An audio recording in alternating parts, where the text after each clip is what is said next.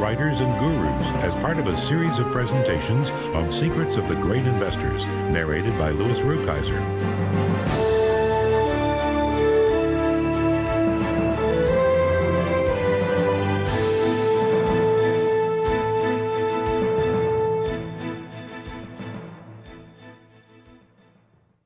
On September 5, 1929, the Maverick newsletter editor Roger Babson spoke before a nervous audience at his own annual National Business Conference in New England.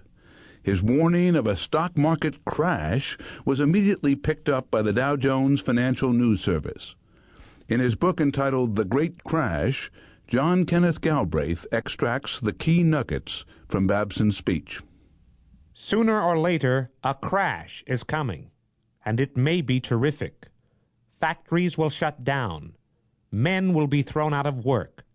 The vicious circles will get in full swing, and the result will be a serious business depression.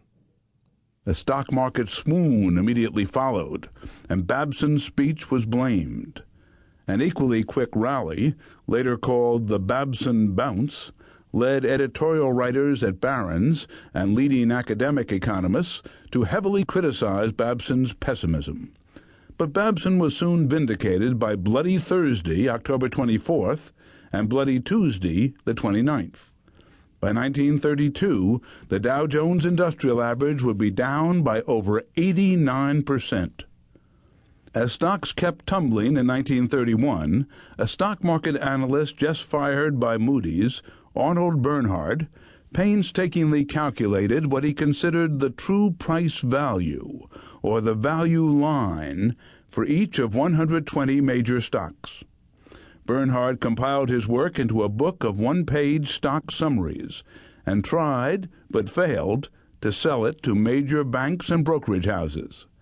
Decades later, Bernhard recalled, "I worked these equations out for 120 individual stocks. It was hard for me to realize how little the world would be interested. I called on banks and institutions without success." Bernhard's associate, Major L.L.B. Angus, rashly advertised the $200 limited edition book for just $55. Bernhard thus discovered the magic of discounted pricing, direct advertising, and a certain weekly ad in Barron's. Some 60 $55 checks appeared on my desk in response to the major's recommendation. That was how I learned that a service could be sold to the public by means other than direct personal representation. The Value Line service has advertised in Barron's every week since that time.